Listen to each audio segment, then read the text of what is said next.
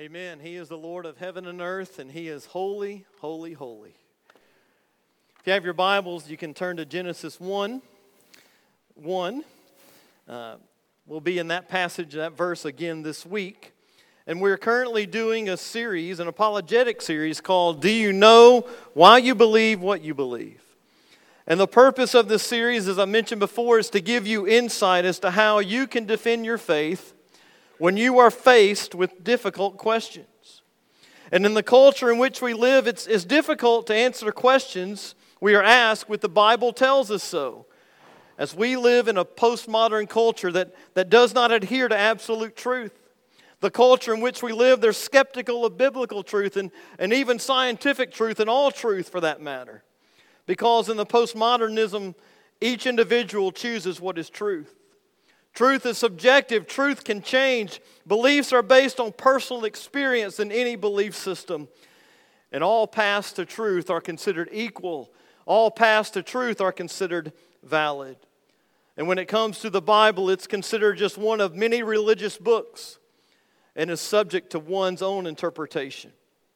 So based on the characteristics of this generation, you can see why answering someone's spiritual question with the Bible says so doesn't work like it used to, as the Bible is no longer valued and no longer seen as the only truth and the absolute truth and the ultimate authority. And so by doing this series, my goal is to give you well thought out reasons or arguments that you can use to defend your faith. And so far we've answered the question, how do you know God exists? Last week we began answering the question, does science disprove Christianity, or hasn't the theory of evolution replaced the creation story and disprove Christianity? And in answering this question, there are 4 questions we must consider. We must consider, when did creation take place? Who is responsible for creation? How did creation take place? And why did creation take place? And as I mentioned last week, science seeks to answer the questions when and how. And Scripture primarily seeks to answer the questions who and why. And even though the Bible is not a science book, science has never contradicted Scripture. In fact, science has always confirmed Scripture, and science always points to the existence of God. And so we're not to ignore science. We're not to be afraid of it. We are to embrace it. And we can believe in science and we can believe in God. We don't have to choose between the two. As science complements Scripture and simply affirms what Scripture already states. And last week, in looking at the question at hand, we answered the question, when did creation take place? In Genesis 1:1, it says, in the beginning. And I shared about how what you believe about creation, whether it's 6 literal 24-hour days or billions of years, it greatly impacts your theology and what you believe about God and humanity. And based on the evidence, I believe in a young earth and that God created the universe in 6 24-hour days, which is consistent with the totality of Scripture. It's consistent with the character of God. It's consistent with the doctrine of sin and death. It's consistent with the foundation of the gospel, as suffering and death did not enter the world until sin entered the world, and not before. We also answered the question, who is responsible for creation? And scientists agree that the universe has not always existed, that there had to be a cause for the universe existence. There had to be a cause that wasn't cause for the universe to come to existence, because something can't come from nothing, and this is a scientific fact. What science can explain is what is this first cause. And science also can explain the orderliness of the universe, or why scientific laws exist and why they never change. And as we have seen, there's overwhelming evidence that points to God as the who that is responsible for the creation of the universe. And this morning we're going to answer the other 2 questions about the relationship between science and creation. So the first one we're going to answer is, how did creation take place? Genesis 1:1 says, in the beginning, God created the heaven and the earth. The Hebrew word for created is the word bara. And in Scripture, that word is reserved for God and God alone, meaning that God is the only one who can create. And then in Genesis 1:3 and the verses following, we read this. We'll just go to Genesis 1:3. It says, "Then God said, 'Let there be light,' and there was light." And as you continue to read Genesis 1 in the creation account, it says, "God said," or God spoke. So by the spoken word of God, all things were created. And unfortunately, there are those who deny that God created the universe. And instead, they believe in the Big Bang Theory and or the theory of evolution. Notice the key word in those two things. These are theories. These are speculation. These cannot be proven. In order to believe in the Big Bang Theory, we have to accept certain suppositions or uncertain beliefs that fall outside the laws of nature and physics. And ironically, these suppositions or these uncertain beliefs actually support the existence of God. The Big Bang Theory implies that space-time in the universe had a beginning, that the universe had to have a cause. Also at the beginning, this theory assumes that all the matter and energy of the universe was compressed into an infinitesimally small amount or a small point of almost infinite temperature and infinite density. And then you have questions arise such as, where did this come from? What force held this together? And when those who espouse this theory are asked to answer these questions, they do so by stating there must be natural laws to explain all of this. However, these natural laws have not been discovered, and these natural laws will never be discovered because they do not exist. You see, the God of the Bible claims responsibility for the creation of the universe. Psalm 33:6, the psalmist wrote, "The heavens were made by the word of the Lord, and all the stars by the breath of His mouth." Isaiah 40:25 through 26 says, "Who will you compare me to? Or who is my equal?" asked the Holy One. "Look up and see. Who created these? He brings out the starry host by number. He calls them by name. Because of His great power and strength, not one of them is missing." You see, beyond God Himself claiming that He is the cause and the creator of the universe and all that exists, the physical evidence of creation proves that God exists and He was the creator. Then there's the theory of evolution, which is a theory that is taught in schools as fact as how the universe came to be. There are several issues with the theory of evolution. The first is the problem of probability. If you were to take a cup of 20 dice, and each had a letter of the alphabet, the odds of these dice coming out in alphabetical order is 1 in 2.4 times 10 to the 18th. We have 206 bones in our body. The odds that they would appear in order is 1 in 10 to the 375th. Anything over 10 to the 50th is considered impossible. Then there's the problem of the fossil record. Even Darwin stated the fossil record should contain millions of transitional forms if evolution is true. However, the fossil record does not contain one single transitional form. It has been stated science has found the earliest evidence of life to be of great variety, fully formed, and without transitions. You know what this points to? That God is creator. Darwin himself said, the father of the evolution theory, not one change of species into another is on record. We cannot prove that a single species has been changed. American scholar Marvin Lubenow opened his book Bones of Contention with these words: "The human fossil record is strongly supportive of the concept of special creation. On the other hand, the fossil record is so contrary to human evolution as to effectively falsify the idea that humans evolved." Dr. John Blanchard, in his book Has Science Got Rid of God, wrote, "The facts tell us that whenever we discover human fossils, and thousands have been found, they are already fully human with no signs of transition from a more primitive creature. Distinguished anatomist Lord Zuckerman, the chief scientific advisor to the UK government, concluded that if man evolved from an ape-like creature, he did so without leaving a trace of evolution in the fossil record. You know what all these quotes tell us by all these experts? That the fossil record is problematic for evolutionists. It's something for which they have no answer. The reason they have no answer, they're looking in the wrong place. They're looking at a theory instead of looking at the truth and the fact of Scripture. Then we have the problem of the missing link. Every missing link between ape and man has now been scientifically disproved. All have been shown to either be fully ape or fully human. There are no apes in human history, and the missing links they're still missing today. Why do we only see animals in their created forms?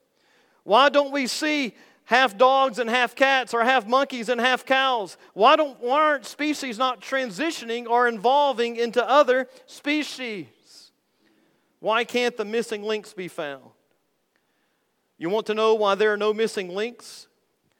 It's hard for something to go missing when it didn't exist to begin with. And here's why. All they had to do was turn to Scripture. Genesis 1:25. This is what God said. Genesis 1:25. So God made the wildlife of the earth according to their kinds, the livestock according to their kinds, creatures that crawl on the ground according to their kinds, and God saw that it was good. 1 Corinthians 15:39 says, not all flesh is the same flesh. There is one flesh for humans, another for animals, another for birds, and another for fish. Scripture made it very clear that animals were made after their kind, and that animals would produce their own kind. And this is repeated several times in the creation account in Genesis 1, is consistent with the rest of Scripture. Also, the theory of evolution is contradicted by science itself. The theory of evolution contradicts the scientific law of biogenesis. And the scientific law of biogenesis simply says living things can only come from other living things. A non-living thing cannot produce a living thing. Life must come from life. And scientists have tried in vain to create life from non-life. And they have failed miserably. You see, life demands a life giver. And that life giver is God. Genesis 2:7 says, then the Lord formed the man out of the dust from the ground, breathed the breath of life into his nostrils, and the man became a living being. Where did life come from? Life came from the very mouth of God. Dr. George Wald, a Nobel Prize winner in biology and professor of biology at Harvard, said, there are only two possibilities as to how life arose. One is spontaneous generation arising to evolution. The other is a supernatural creative act of God. There is no third possibility. Spontaneous generation, that life arose from non-living matter, was scientifically disproved 120 years ago by Louis Pasteur and others. That leaves us with only one possible conclusion, that life arose as a creative act of God. I will not accept that philosophically because I do not want to believe in God. Therefore, I choose to believe in that which I know is scientifically impossible, spontaneous generation arising to evolution. Dr. Wald himself said creation could only come about. Life could only come about by God himself. However, in spite of the evidence, he chose not to believe in God. You know what Psalm 14:1 says about that? And I mentioned that last week. A fool says in his heart, there is no God. Dr. Wald is clearly one of those persons that Scripture is describing. The answer is right there in front of him.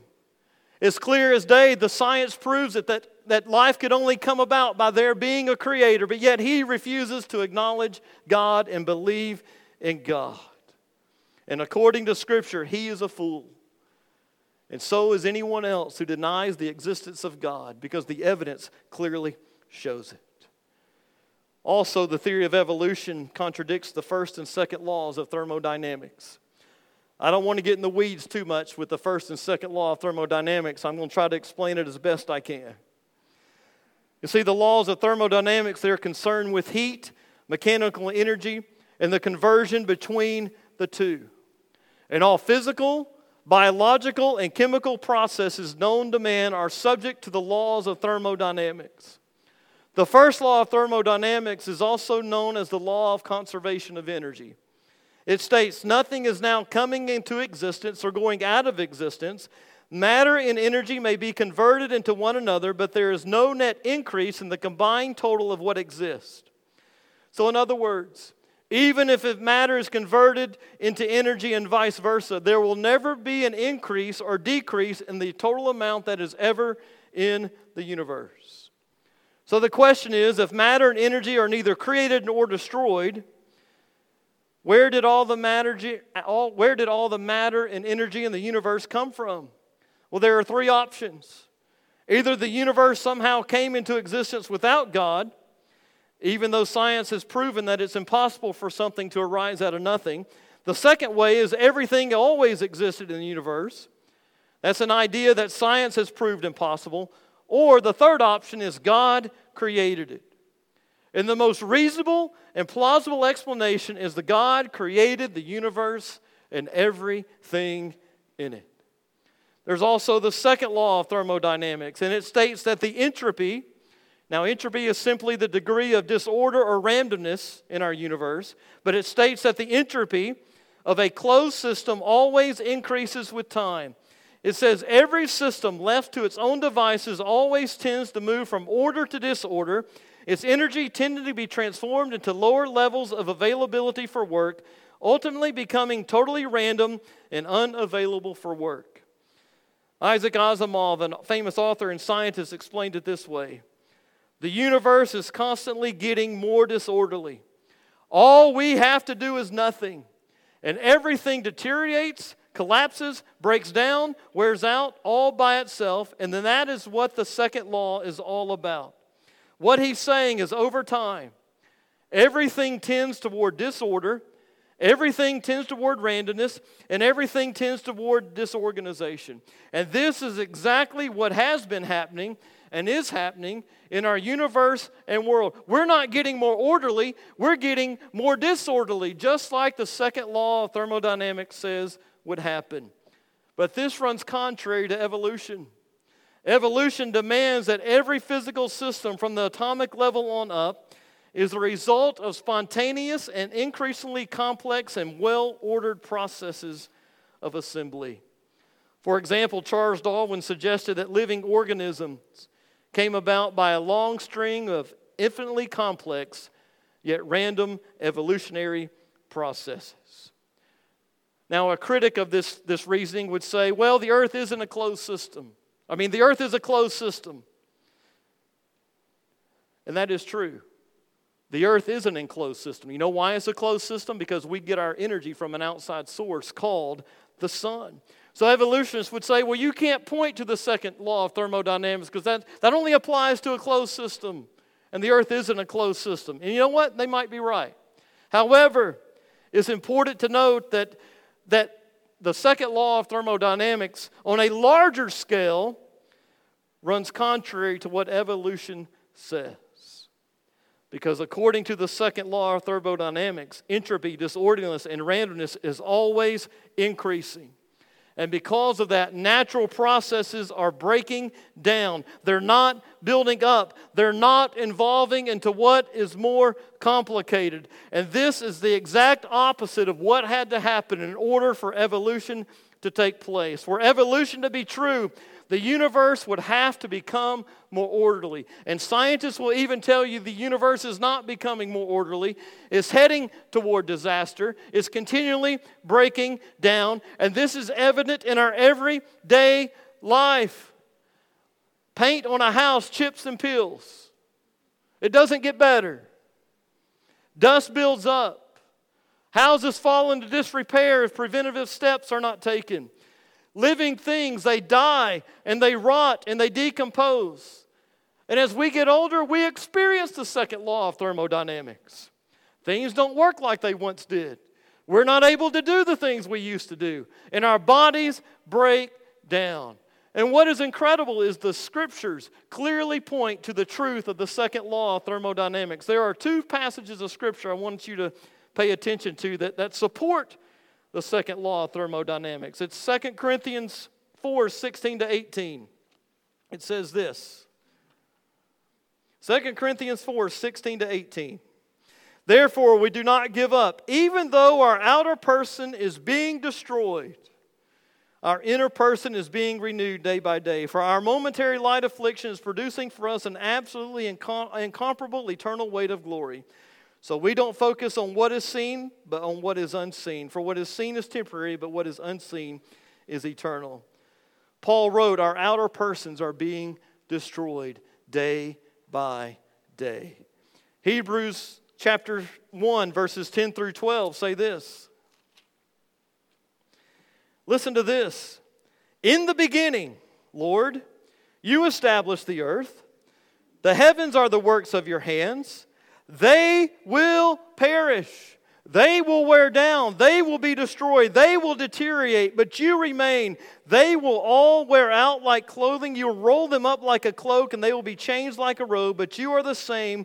Your years will never end. Scripture makes it very clear there's going to be an end to our earth. Someone was telling me earlier they read that in 10 billion years, Saturn is going to crash into the earth and destroy the earth. Well, I won't be here by then, so it really won't matter. But that's just what scientists are saying. They even realize that the earth is going to have an end. Why? Because of the laws of thermodynamics, which are supported by Scripture. Author Stephen Gawkroger, who I quoted last week, asked, can any right-thinking person really believe in Adam and Eve?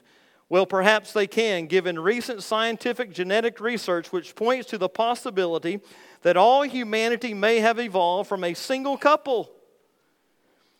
Indeed, according to some genetics experts, modern-day DNA research could theoretically trace our ancestry back to one man and one woman. Isn't that amazing? All they had to do was read Genesis chapter 1. Saved us a lot of money. Did you know that Darwin himself believed in God?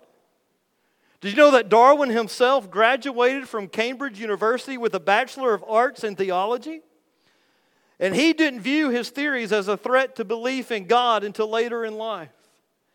In his book, The Origin of Species, which set his theory of evolution in motion, he referred to God as the Creator who originally believed life with its several powers into a few forms or into one. In his later years, he said, I was a young man with uninformed ideas. I threw out to people guesses, suggestions, wondering all the time over everything. And to my astonishment, the ideas took like wildfire. People made a religion of them.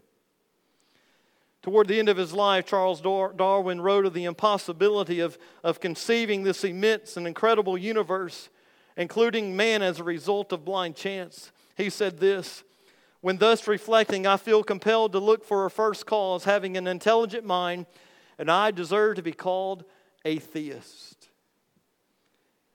Darwin actually believed in God. Darwin actually believed there was a creator, but the theories that he espoused, as he said, they took like wildfire. And instead of being a theory, people looked at them as truth. But you know what? Science itself disproves evolution. It is a theory. Evolution is a theory, and it always will be. It will never be proven. And not only is it contrary to science, but it's also contrary to God's Word. It is only a fact to those who refuse to believe in God. Evolutionists have no answer to the question of how the universe began. They have no answer to the question, how was the universe created? And Darwin himself even didn't believe in his own theory. And even though we can disprove evolution, evolutionists cannot disprove the existence of God, nor can they disprove the authenticity of God's Word. Professor Edwin Conklin, biologist at Princeton University, made this statement. The probability of life originating from accident is comparable to the probability of an unabridged dictionary resulting from an explosion in a printing factory. Someone else said it would be like a tornado roaring through a junkyard and resulting in a Boeing 747. You see, it makes so much more sense to believe that God created something beautiful and majestic out of nothing. That God is the one who created the universe and all that is in it. And we did not evolve from an amoeba. We did not evolve from anything else. We were created by God Himself, and He is the how the universe began. Brings us to our last question: why did creation take place? This question of why creation took place, science can't answer this question, but the Bible can. Isaiah 45:18. For this is what the Lord says: God is the creator of the heavens. He formed the earth and made it. He established it. He did not create it to be empty, but formed it to be inhabited. I am the Lord, and there is no other. According to what was written in Isaiah, God created us to inhabit the world that He created.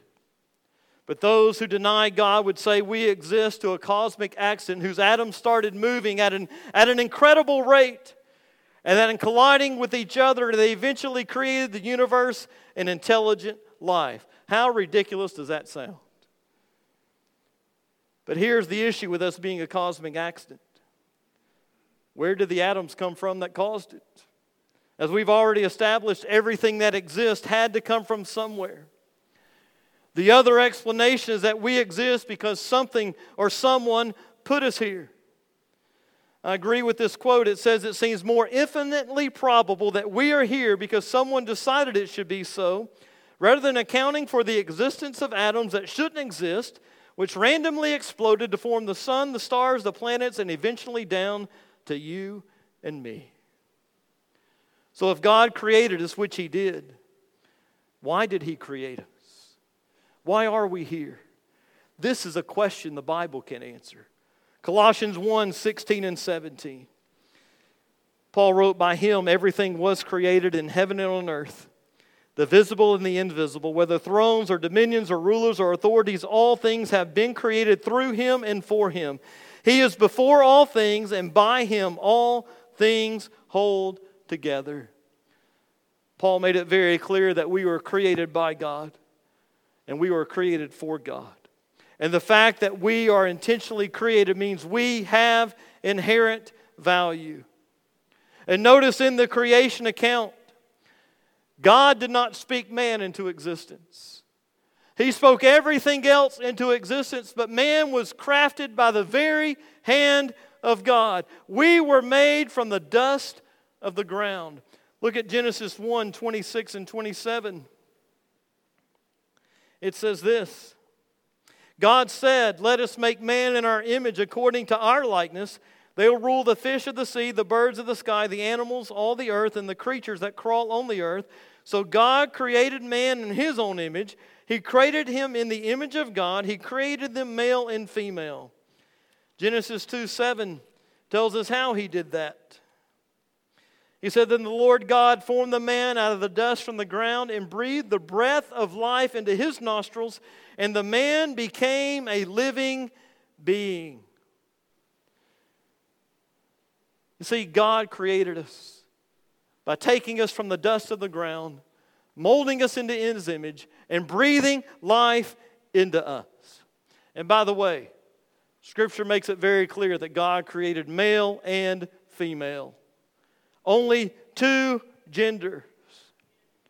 And who would have thought that we've come to a place and time in our culture where we have to put the word biological in front of man and woman to differentiate someone's sex at birth with the current sex they want to be now?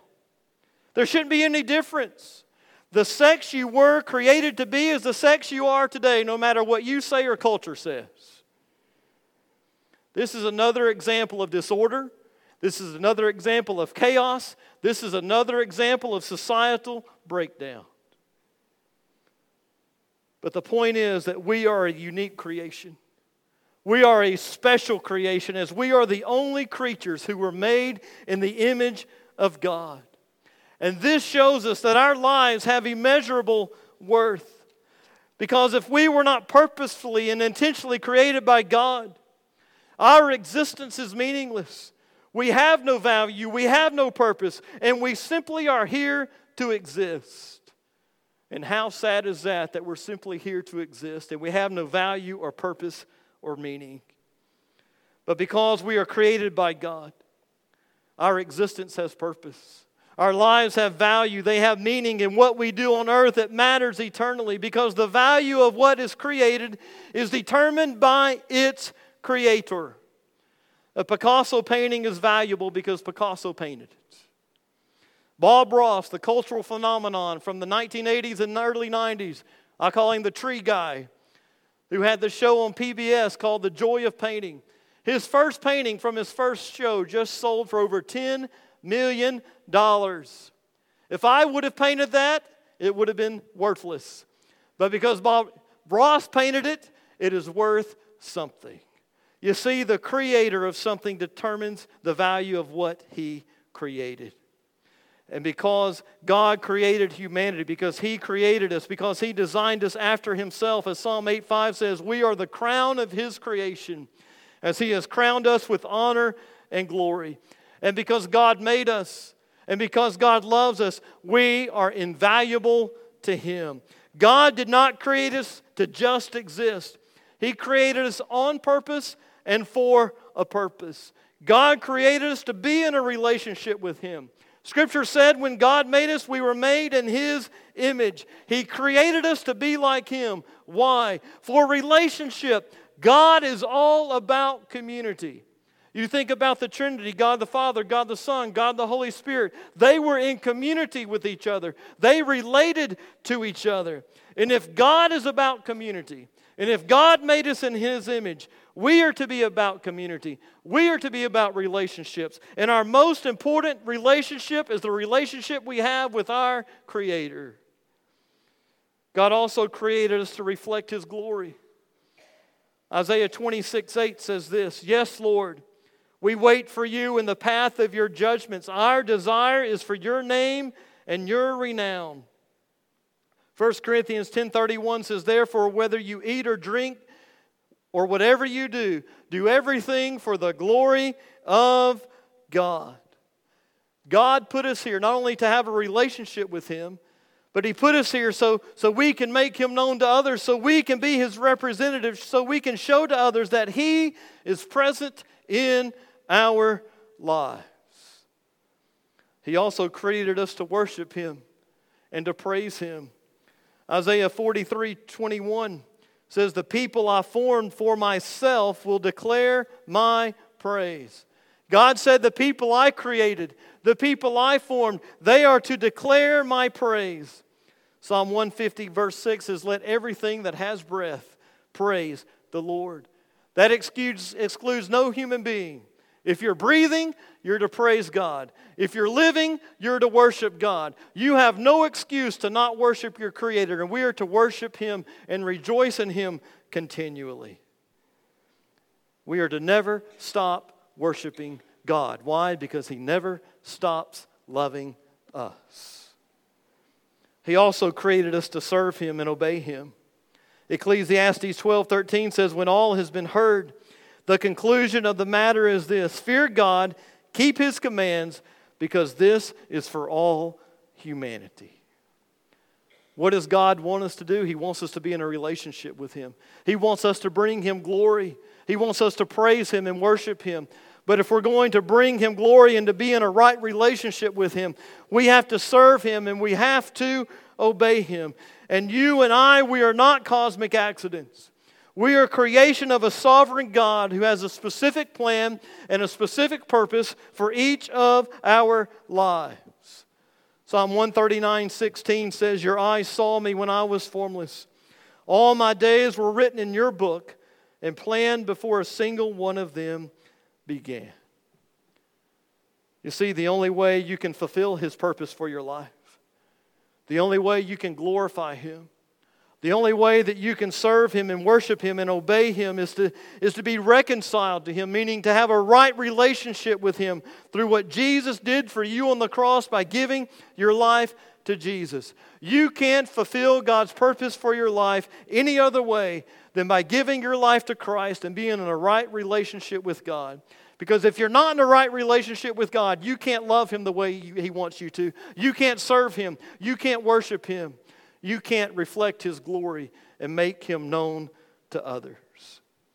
Also notice in Colossians 1:17 that not only were we created by Him and for Him, but it says by Him all things were held together. Meaning that without Jesus, everything would fall apart. And this is significant as this means that Jesus is the source of life. And He is the source of life in two ways. He's the only way we can have eternal life. John 3:36, the one who believes in the Son has eternal life. But the one who refuses to believe in the Son will not see life. Instead, the wrath of God remains on him. John 14:6, Jesus said, I am the way, the truth, and the life. No one comes to the Father but through me. Jesus is the only way that we can have a right relationship with God and have eternal life in the presence of God. The second way is not only is Jesus a source of eternal life and holds our spiritual lives together, He's a source of our physical life. He holds our physical lives together. I don't know if you ever heard of laminin, but I want you to see this slide. I think we have it. This is laminin. Laminin is defined as a cell adhesion molecule that holds the membranes of our bodies together. It's the protein that holds together many of the tissues in the human body and is vital for the maintenance and survival of our bodily tissues. You know what happens without laminin? Our bodies would literally fall apart. And I want you to notice what shape it's in. It's in the shape of a cross. It could have been in any other shape, but when God designed us, He decided to put what holds our bodies together in the shape of a cross. In His creation and His design for us, God has placed inside of us a sign that not only is He the source of spiritual life, but He is also the source of physical life. And without Jesus, we would fall apart. He is not only what holds our universe together, He is what holds us together both spiritually and physically. And even though science can't answer the why of creation, God can. God can. You know, Genesis 1:1 is the foundation of all biblical theology. In the beginning, God created the heavens and the earth, meaning He created the entire universe. He is the one who formed it. He is the one who filled it. And the evidence supports it, and it never contradicts it. At this one verse, Genesis 1:1, it negates four humanistic views. It negates atheism. As Genesis 1:1, it affirms the existence of God. It negates polytheism as it affirms the existence of only one true God. It negates materialism, which says matter has always existed, as it affirms God created all things. He even created the matter that He designed the universe with. It also negates pantheism, which says as God evolves, nature evolves, and that God is in everything.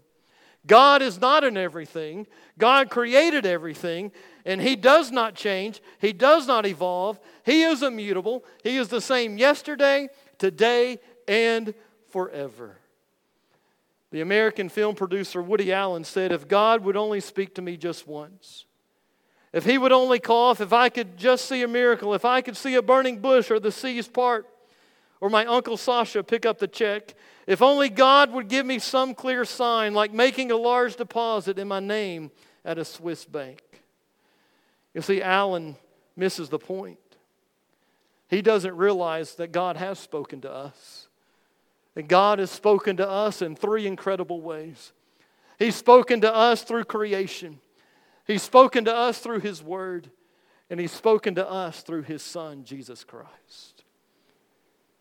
don't think that God doesn't speak to us, because He does. And so does science disprove the existence of God? Has the theory of evolution replaced the creation story and disproved Christianity? The answer is emphatically, absolutely not. Science never has, and science never will disprove the existence of God, nor will it ever replace creation as the reason the universe exists. And ironically, what science has done is that it has disproven the theory of evolution. It actually points to the existence of God as the creator and sustainer of the universe and of life. This morning, as we close, my prayer is, if you don't have a personal relationship with God, my prayer is you'll do so before you leave this morning. That you will realize that you are not a cosmic accident, that you were created by a loving God who created you on purpose for a purpose. And the only way that you can fulfill His purpose for your life, the only way for your life to have value and to have meaning, is to give your life to Jesus by accepting what He did on the cross for you. And if that's you this morning, and you don't have that relationship with Jesus, we would love to show you and share with you how you can come to know Christ. And if you have a personal relationship with Jesus, I ask you, are you fulfilling the purpose He has for your life? Are you reflecting His glory? Are you praising Him and worshiping Him because you are in awe of Him? And are you serving Him and obeying Him because you love Him? And if you hear the other decisions you need to make, whether it's church membership, maybe God's calling you to be a part of Red House, or maybe you've given your life to Christ but you haven't followed Him in baptism, or maybe God has placed a specific call and purpose on your life that you want to share with your church, or if there are other decisions you need to make, you can come to this altar and pray, or I'll be down at front and I can talk to you and pray with you. But I pray that you'll understand that God is the one who created you. God is the one who sustains you. God is the one who loves you.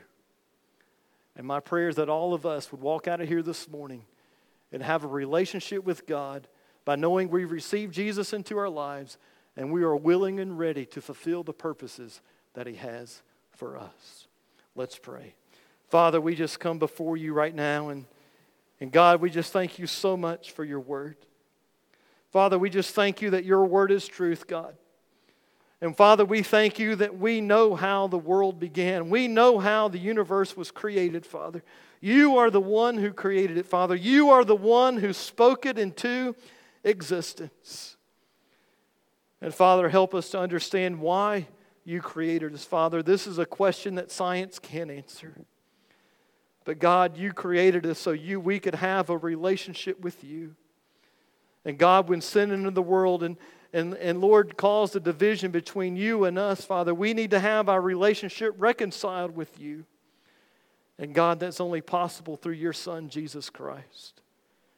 And Father, I pray this morning, if there's someone who hasn't given their life to you, they would recognize, God, that Lord, that they need to give their life to you so they can have that right relationship with you, so they can have their sins forgiven. And God, they can live eternally in your presence. And Father, for those of us who would say, yes, Lord, I've given my life to you. I know Jesus as my Lord and Savior. God, I pray that we'd reflect on this morning. Are we really reflecting the why of why you put us here, God? Are we really fulfilling the purpose you have for our lives? God, are we giving you glory? Do our lives point others to you, Father? Do we make you known to others by the life that we live? God, are we worshiping you and praising you, Father, at all times? And God, are we serving you and obeying you like you've called us to do? Father, if we know you and we've fallen short in any of these areas, God, I pray this morning we would say, I want to show God I'm in awe of my Creator. I want to show Him how much I love Him by fulfilling the purposes that He has for my life. And Father, we just ask that you would move during this time of commitment, this time of response, that each one of us would respond to you according to the direction and guidance of your Holy Spirit. God, we just thank you for this time of worship. And it's in your name we pray. Amen.